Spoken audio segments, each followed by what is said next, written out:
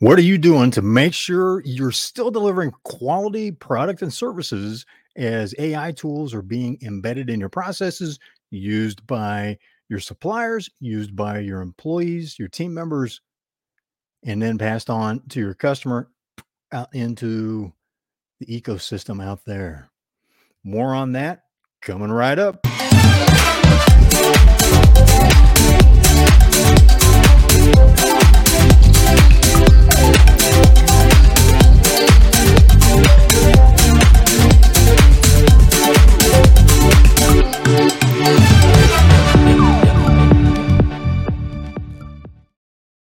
Got a story for you that relates to what we start, to the teaser that we started out with.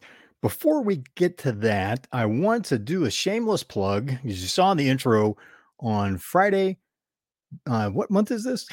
On Friday, June 16th at noon Eastern time, I am going to be on Jerry Eisenhower's show, and he is cvcsuccessgroup.com. He's the founder and CEO of CVC Success Group. He have a great podcast. It's I want to make sure I get this right, and I probably won't. So I'm going to look it up just to make sure that I honor Jerry because he's gracious with his invitation to his. And I'm looking this up as we're talking. That's why I'm not looking directly at you. Gracious with his invitation onto his show, and I really appreciate that because he is an icon in his industry. Over 40 years, he has really become somebody that within his industry, if you talk to somebody in their industry, they have either learned from him, met him, and know him, or at least have heard of him. He's that solid. He's that well respected and has had that big of an impact in his industry. Here's the name of the podcast that he hosts, the Chimney and Fireplace Success Network. Now, they're primarily in the chimney and fireplace industry, which has expanded to include, and he's been a major force in this, although he quite modestly doesn't talk about it as much in the outside activity too, right? Give chimneys and fireplaces mostly indoors, but there's been a lot that's happened in backyards. You likely have some kind of fireplace or grill spot or something, some formal area that during the nice months of the year, depending on where you're living, it may be a few, maybe a lot, that you can enjoy the outdoors with friends, family, and just relax. So that'll be the Chimney and Fireplace Success Network on this coming Friday, the 16th of June at noon Eastern time. Join us. It's going to be a great talk. I'm so looking forward to talking with Jerry because I always learn from him every time I talk with him. Bring something to make notes with. I'm a guest on the show and I'm bringing something to make notes with because whenever you're around Jerry, prepare to make notes because you're going to get several gold nuggets from him that you'll want to write down so that you can apply in your life after you're done talking with him. So that's CVC Success Group. Shameless plug. Now, here's the question that we started out with. How are you adapting your processes to make sure you still got good product and service going out to your customers, out into the ecosystem of the marketplace? You've likely heard of the story of an attorney that filed a brief in court, right? So this is a legal document filed in court, and it turned out the whole thing was artificial intelligence generated, which is interesting. What really made me stick in my mind is like, how could you possibly have done this? It turned out that everything in the brief was complete BS. All of the cases that were cited were non-existent or were the wrong cases. So the whole thing was completely fabricated, yet he filed this in court. And I say he because the news reports were that it was a guy, that it was a he. It's the way it was reported. What are you doing to assure something like that doesn't happen at your company? When someone generates a report, how do you know that the references that they've put in it are correct? How do you know that the information is correct when you read something in the news? How do you know that it's actually true, not fabricated? What's the follow-up with that? So from a business standpoint, business process standpoint, what are those guardrails that help to assure quality product? And here's two things to consider. I hope that you are running a 21st century company because that means you do not have some quality assurance function that is guaranteeing the quality going out the door, and it's their job to make sure there's quality. We put that to bed in the 1980s. And I was part of that movement and did that with several companies. Please don't be doing it. If you are, okay, I understand. You didn't know, right? So draw a line, start fixing that. It needs to be built into the process, the system.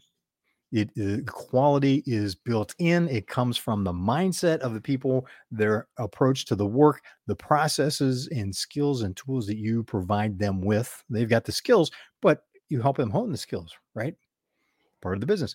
So that is what really gives you the quality. Now, as part of that, so we use that. That's our foundation, right? So that's our platform for the rest of the conversation. You have a process like that that has things built in, and it's part of your process, your PMP, policy and procedure, the desk instructions, manufacturing instructions, whatever it may be for your company that guides people on, okay, here's how we get a quality result. And it is the responsibility of the person doing the work to get a quality result. Now, that being said, with the integration of artificial intelligence tools, what do you need to adapt in that? Right? What support, for one thing, but the upskilling is a fun term that's being used right now. What upskilling, or what we used to call training, is being provided so that they know how to use the tools in a way that gives a quality result. What additional guardrails or what adjustments to the guardrails in your processes are you making to assure you do not have something like the fake legal brief that gets filed in court as a legal document and now carries ramifications because it has been sworn and attested to? And I don't know, I'm not a lawyer, not pretending to play one on podcast. There's ramifications because now it's a legal document in the system. So I'm sure there'll be some kind of ramifications. And if you catch somebody doing something like that, what is your process for dealing with it? I mean, do you really think about that?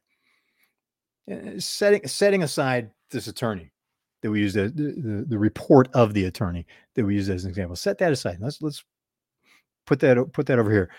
If you had someone in your company that presented something that was completely fabricated, how would you deal with that? You know, what do you do for them? How do you coach them, counsel them? Do you move them? Do you release them back into the marketplace? And there's a lot of all depends that go with that. So dealing with their, because here's one thing. Do you want someone on your team who's going to think like that in the first place? So there's that level of problem. Second level of the problem is, where is your management team in terms of allowing things like that to get that far before somebody caught it, right? Before it was an issue that became apparent. Third thing, and this is the tough one, look in the mirror and ask yourself, what have you done that's contributed to that happening, right? Here's the problem. You're the leader of your company. You're the owner, the CEO, founder of the company. It comes back to you setting the leadership example that, hey, this is what we do, modeling the way, making sure that people understand, not acceptable. We won't have that here. And then assuring that all of your processes are designed, whether it's recruiting, whether it's operations, whether it's marketing, sales, whatever it might be, contracting, to assure that people do not engage in that kind of behavior because it's not part of the values of your company. And there's a lot layered in here, right? And it's just, history may not repeat itself, but it certainly rhymes. It's like I was digging through some historical stuff. Bear with me for a second.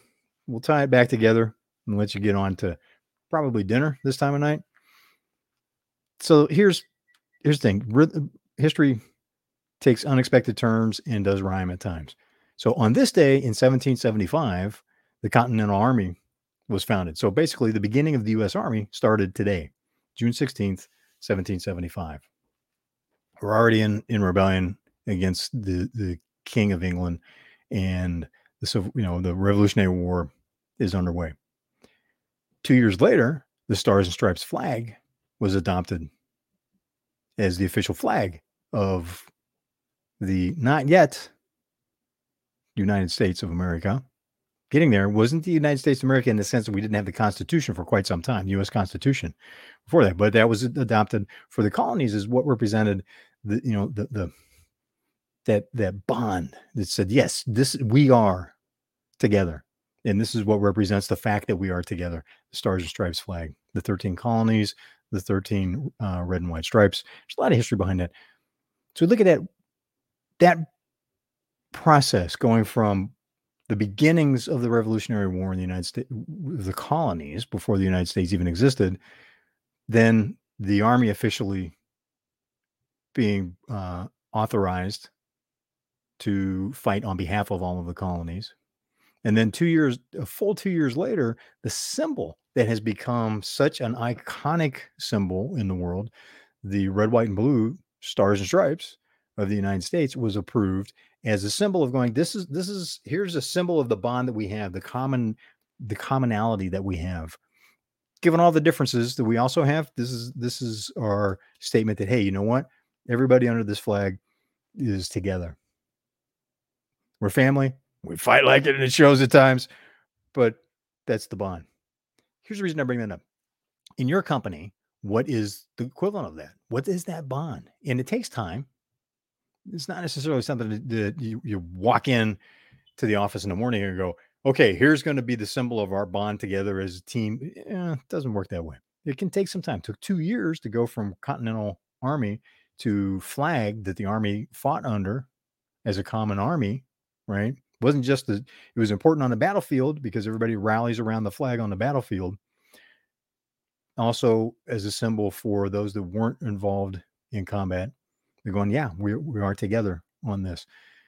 What brings together your team, your suppliers, your customers?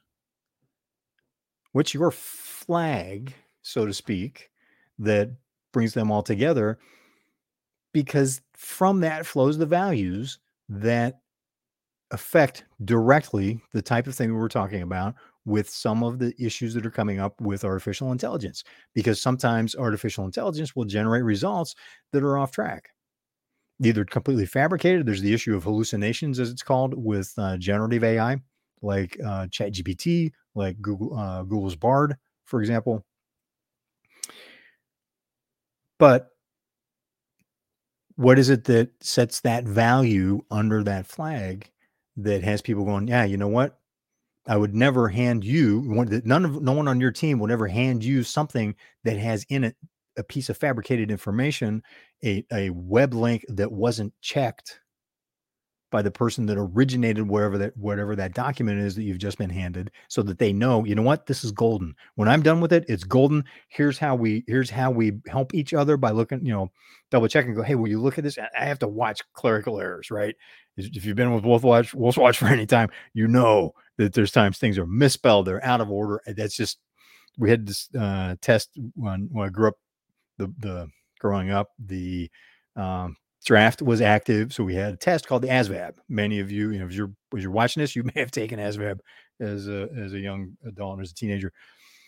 And I scored very well on every. I think my overall score was like 93rd percentile, but I was in the 63rd percentile on clerical work. And it's like, man, I think about that and laugh about that from time to time, because again, going, yeah, I have to be careful on that. You have to have somebody, hey, can you read this for me? Does this make sense? Did I, can you not just dot in the I's and cross the T's, but does this make sense? So what's that process and what's the value? Where's that value of having that kind of mindset in your organization flow from? Because without it, you are, and I'm just going to tell you this from my experience. Okay. I'm sharing 30 plus years of experience with this kind of stuff, with this particular issue. If you don't have that value in your organization, clearly, you're going to have a very tough time preventing those types of AI slips, because it's not the AI, right? It's the people and the value system and the people that are working with the information they're getting through the AI, the results they're getting through the artificial intelligence tools that are helping them with what they do, be better at what they do. So think on that. What's the value? What's the symbol that holds everybody together in not, in a broader team, so that value is part of and is represented by how are you adapting your processes in your company to make sure you're still getting good output, and or as a good friend of mine taught me, and you know who you are, just so they don't name drop someone's well-known, just so I don't name drop, in case you're watching this, you know who you are. The way it's the proper way I've been taught that it's said in Texas is for. The fourth thing is, Geez, I forgot. No, I'm just kidding. Maybe I am. Maybe I'm not. So the fourth thing is, yeah, I did forget. Anyway, so that means this has been going on too long. I'm going to release you back into your day. This has been Wolf's Watch.